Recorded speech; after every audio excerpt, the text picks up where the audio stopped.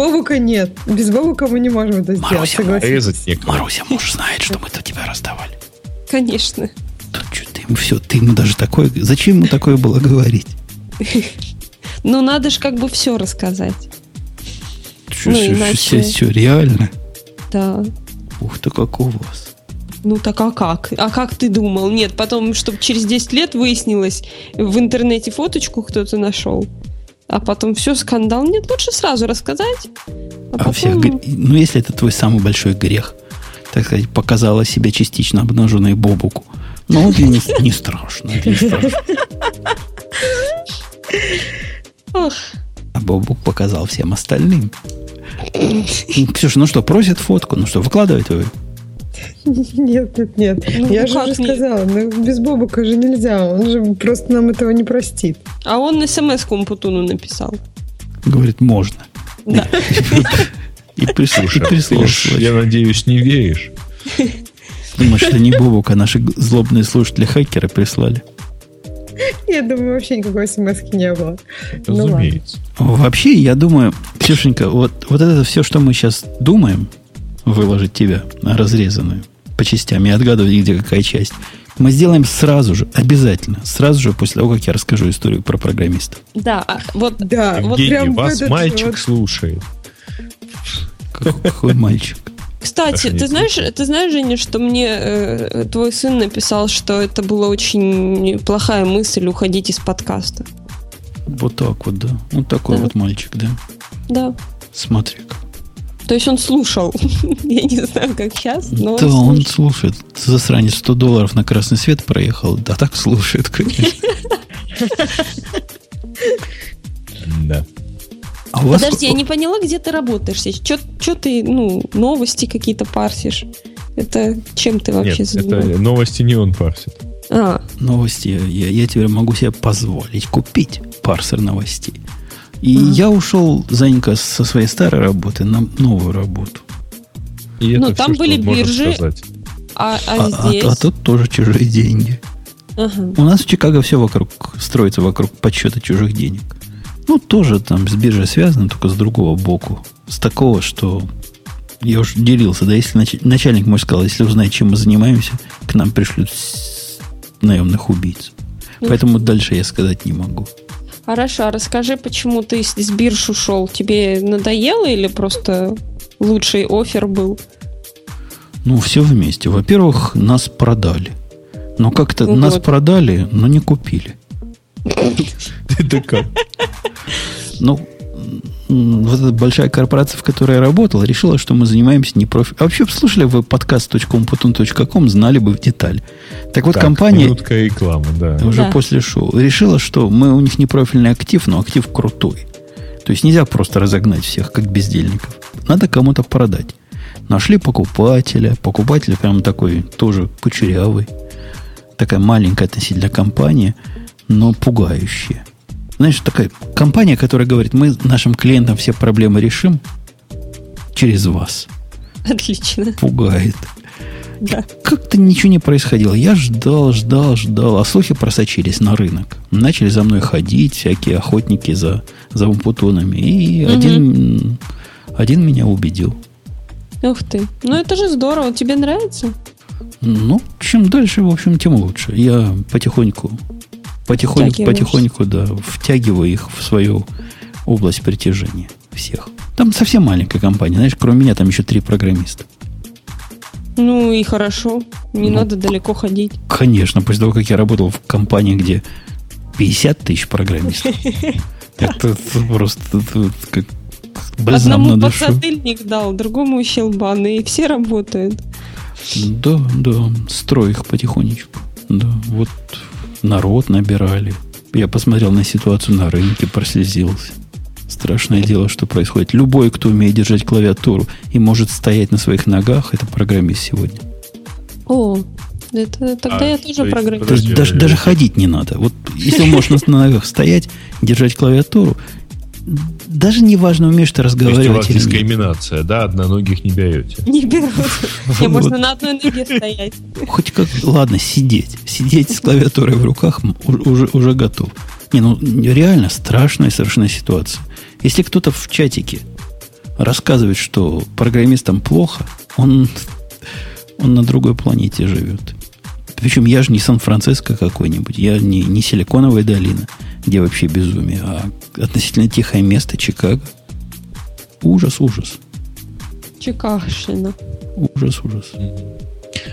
Слушай, Жень, кстати, вопрос. А ты можешь показать, где-нибудь лежат вот те самые логи? На них можно в каком-то сыром виде посмотреть? Давай попробую их стащить. Я могу их куда-нибудь выложить тебе. А какие логи ты хочешь? А у нас маркетоид. Маркетоидам все логи нужны. В вашей чикагской конторе? Нет. Радио Ти. Да, коль скоро. А твои, кстати, бывшие коллеги нам наполовину кислород перекрыли. Это ты мне говоришь?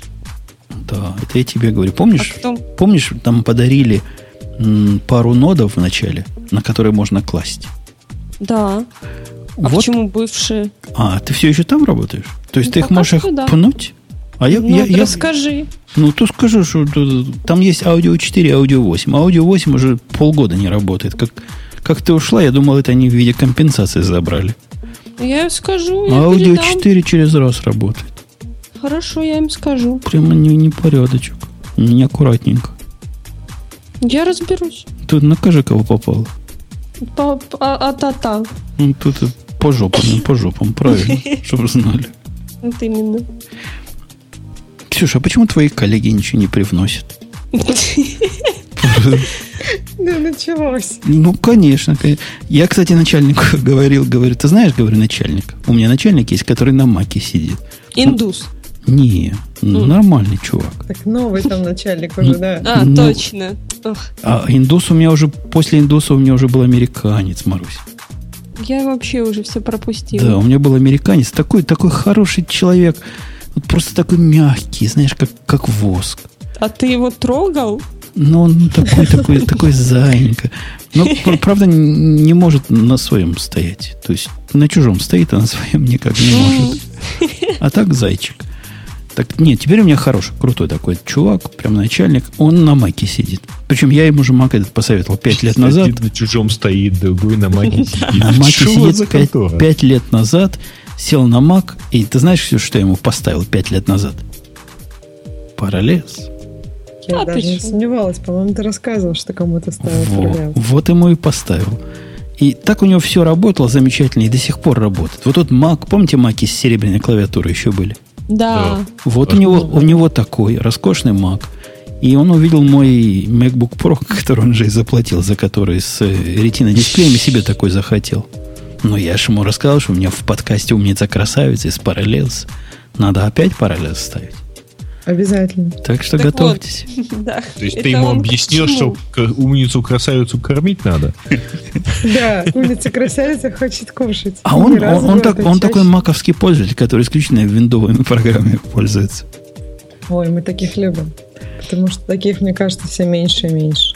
А вот он узнал, что можно и на полный экран, и все вот эти штуки. Он же остался с той же версии OS X, которую я ему поставил там 5 лет назад. А с тех пор наука ушла вперед. Как-то он не следит, да? А ему и так хорошо. Говорит, что Parallels работает. Я кликаю эту иконку, все работает. Такой незамысловатый пользователь.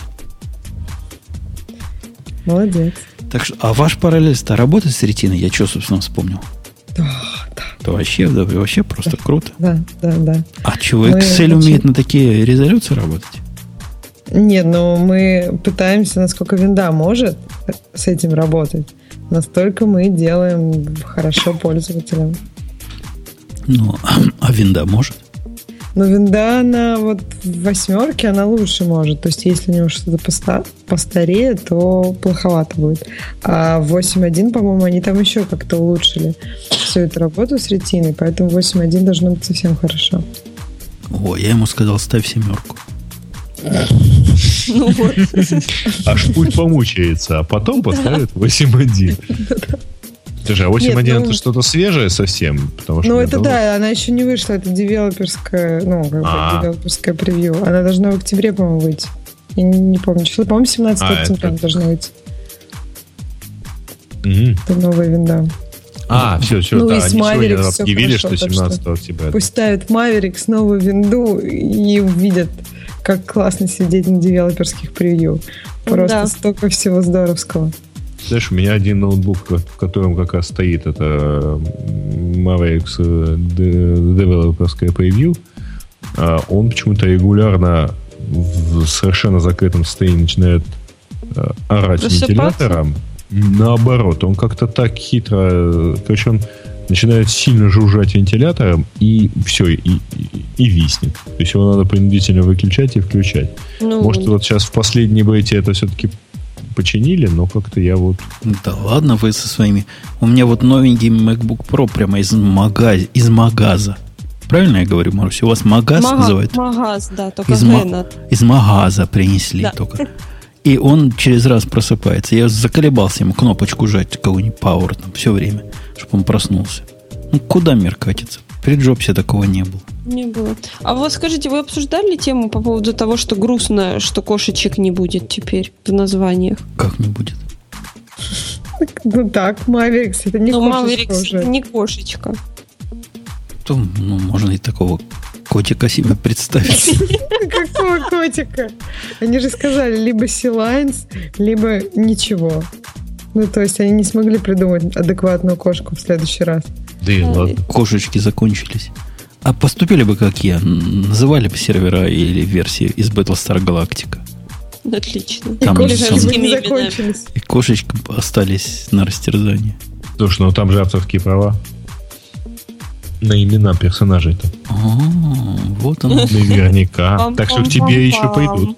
Еще придут. Да, тебе нужно занести куда надо. Понял. Да поздно заносить уже. А это вашему усатому надо заносить. Вашему Ксюшу усатому. Ты одна из России. Нет. Да, я сегодня в меньшинстве. Михалкову. Михалкову. Он наверняка рулит Battlestar Galactica. По-любому. Он всем рулит, да. Ксюша, у меня не Ксюша, наоборот. Маруся, у меня к тебе вопрос. Про Ксюшу мы все знаем. Но ты для нас прямо загадка. То есть Аляпка в свое время уехала в Питер. А да. ты уехала в Днепропетровск. Днепропетровск. Это у вас типа в Украине как в Питер уехать считается, видимо. Там своя мафия, да? Ну, на самом деле очень много людей. Там тот же президент первый, он из Днепропетровска был, незалежный. Кучма ж первый, да, Грей? Нет, второй. Второй президент из Днепропетровска. Потом бывший премьер-министр из Днепропетровска тоже. Слушайте, Брежнев из Днепропетровской области, из Днепродзержинской, точнее. Вот. Поэтому тут такой центр мозга Украины. Ну, это я себя так успокаиваю. Такая силиконовая долина Украины. Да, да. Да нет, на самом деле. Просто один из миллионников промышленный и финансовый. Уже меньше миллиона. Опять меньше миллиона. Опять меньше. Там 999 999. Вот, ну, у меня же муж отсюда, и мне не надо было менять работу. И из этой днепропетровской мафии у тебя муж? Да. А ему, если бы он переезжал в Киев, ему бы надо было менять работу. Ну, так и порешили. А в чатике говорят, что в Харькове таки больше мозгов, чем в Днепропетровске. В Харькове они там много говорят. Это себя на уме такие, да? Не, на самом деле Харьков тоже хороший город. Он рядом с Днепропетровском относительно. И там действительно очень умные ребята есть. А я был в Днепропетровске однажды. 4 часа или 6 часов. На поезде? Нет, я туда приехал на встречу, на стрелку. Это называлась «Стрелка» в лихие 90-е. А противная сторона не приехала. Противные. Подожди, а ты ехал из Таганрога в Из Таганрога в Днепропетровск. Прямо конкретные, значит, базары перетереть между пацанами. А пацаны прямо, как у нас говорили в детстве, зассали. Продинали. Да, я тоже однажды был в Днепропетровске 5 лет. Учился? Ага. Ну вот. И железные дороги разбирал. Что ничего разбирал? Не, ты, кстати, бойся, наш курс метро строил. О, вот этот, который недостроенный до сих пор. Я никогда не ездил в Днепропетровском метро.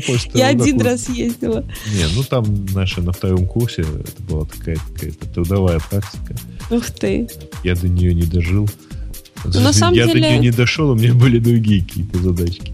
Я теперь понимаю, почему в Днепропетровске метро не популярное. В нем туда бабушки приводят внуков, чтобы показать, что вообще такое есть.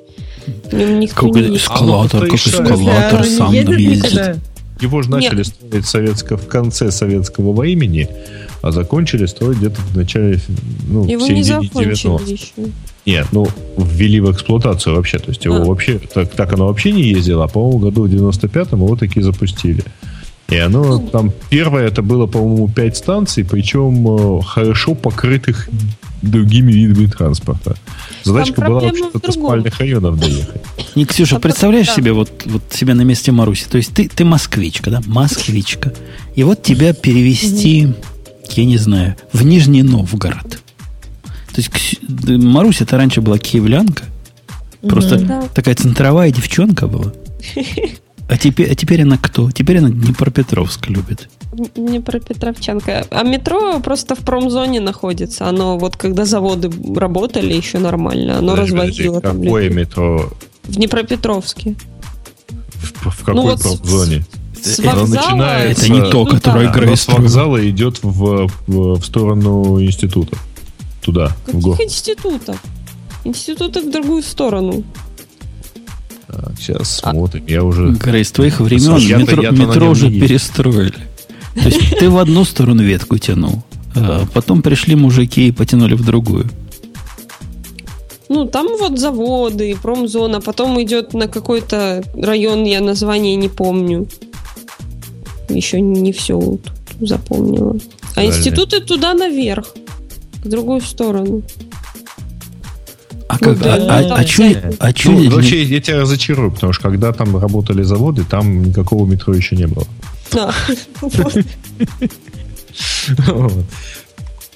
Это грустно. Не, ничего так. Грустно, что в центре города недостроенная станция, которая уже лет 20 недостроенная, по-моему, и прям возле центральной площади города. А куда у вас в Днепропетровске ходят знаешь, как девчонки в мехах? Есть такое? Там, как по Чикагскому Бродвею ходят девочки в манто. В Москве куда ходят, Ксюша? На Арбат? На Ленинский проспект? На Тверскую, мне кажется, на Красную площадь. Точно. Ты каких девочек имеешь в виду? В Киеве они на окружную ходят. Да. В мехах. То есть купил тебе, Маруся, муж меха. Куда ты в них пойдешь в Днепропетровске? Наверное, я пойду на какую-нибудь Европейскую площадь. У вас тоже есть Елисейские поля такие специальные? Да, улица Карла Маркса. Да. Можно по набережной пойти. Там она живописная. Кстати, она очень красивая, да. Да. Ее вот уже в 2000-е сделали. Не, на самом деле просто в Днепропетровске очень большой. И, как я понимаю, и там очень много... За счет чего он такой большой, у него подавляющее большинство предприятий внутри города находится, то есть в черте города. Он по площади, кажется, равен в 4 раза больше Киева. Вот, но при этом он... не сказал. То городище просто. Это как раз статистика, да. Я иду в Google. А я помню, в Советском Союзе самый длинный город был Кривой Рог. Да. Правильно.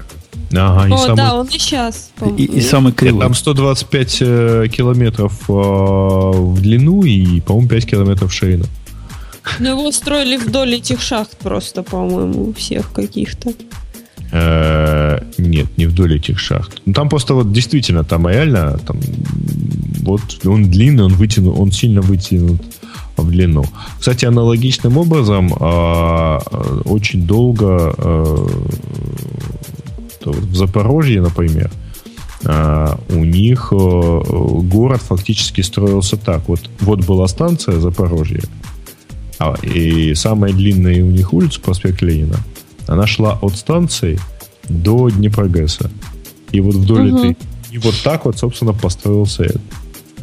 Но самый прикольный в этом отношении, кстати говоря, город, я так понимаю, что он просто возник из множества шахтерских поселков, это Макеевка. Я там не была никогда.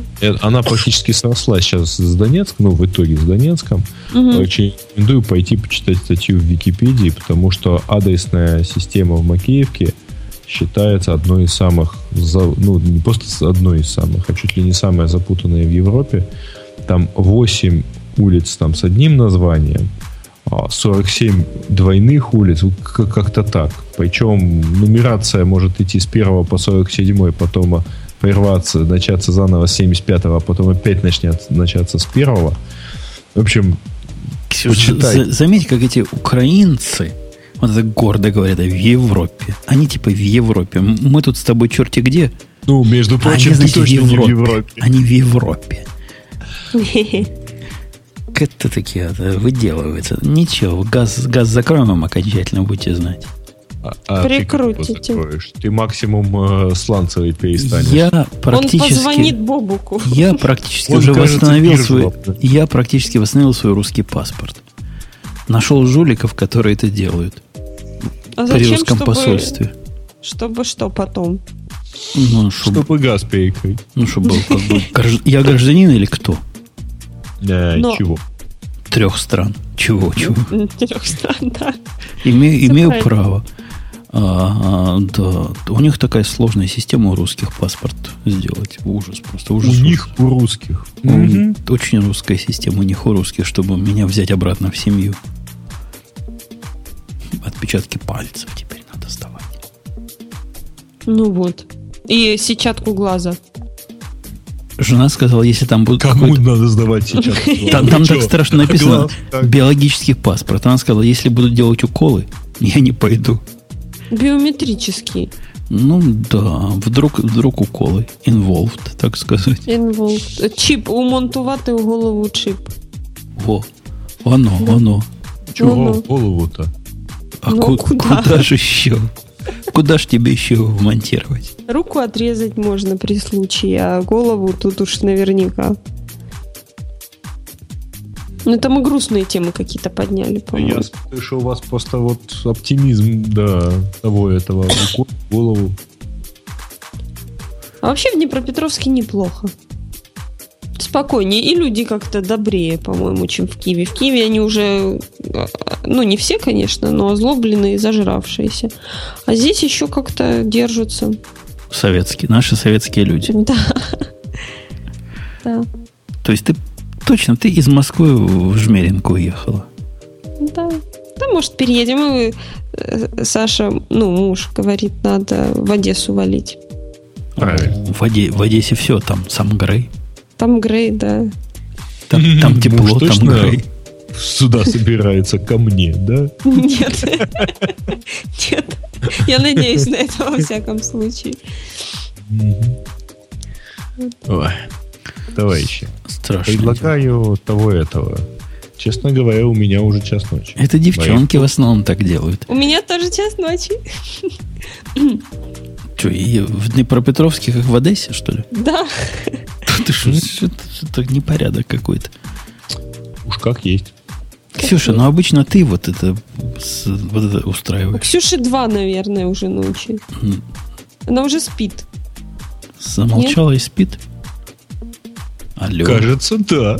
Раз. Ткните ее палочкой. Оксана. Спит человек, что ты будешь? Ксения. Девочки так не храпят, Ксюша, что ты? Утверждают, что в Кривом Роге тоже час ночи. Точно. Я вам больше скажу, ребята. Еще и в Макеевке час ночи. А в Владивостоке Севастополе полночь. В Владивостоке? Может быть. Нет, там как-то 4 утра. 5 утра, 6 утра. А в каких городах там 45 минут? 15 минут? Это где-то не здесь. Неровно.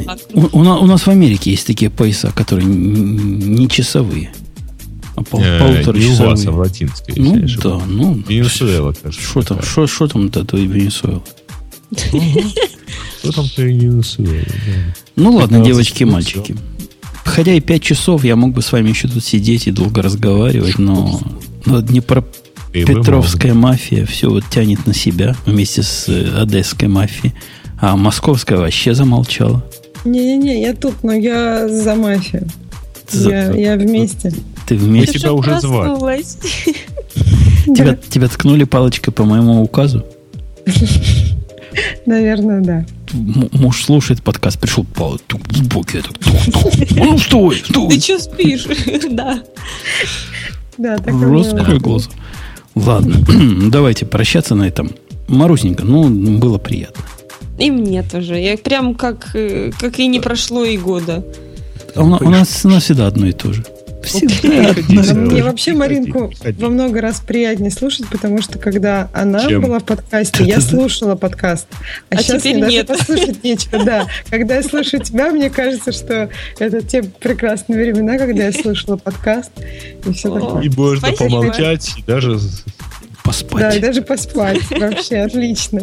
Золотое время. Ксюш, ты не давай себя в обиду этим мужланам. Они, если им дать вольность, они, особенно Бобук. Руки распускает козлина. Да, и хвосты. Вот. Ты их в ежовых и рукавицах. Хвосты нормально, пусть распускают, да, руки нет, не надо. Ладно, вот на этой поучительной... У нас была, видите, поучительная нотка сегодняшнем подкасте. Держите, девчонки, мужиков в ежовых рукавицах за это самое место. Нет, зачем так? Всем тем двум девчонкам, которые слушают, было очень поучительно. Да. Ладно, все, пока. Спасибо вам. Пока. Вот такой у нас сегодня был внезапный гость. Это очень просто, дорогие слушатели. Видите, кто-то из вас мне предложил, а не позвать ли Аляпку. Я попробовал Аляпку позвать, она не идет. Дела у Аляпочки. И поэтому сразу по аналогии, а кого еще позвать? И вот так и получилось. Ладно, все, пока. Приходите на следующей неделе, еще будет не менее интересно.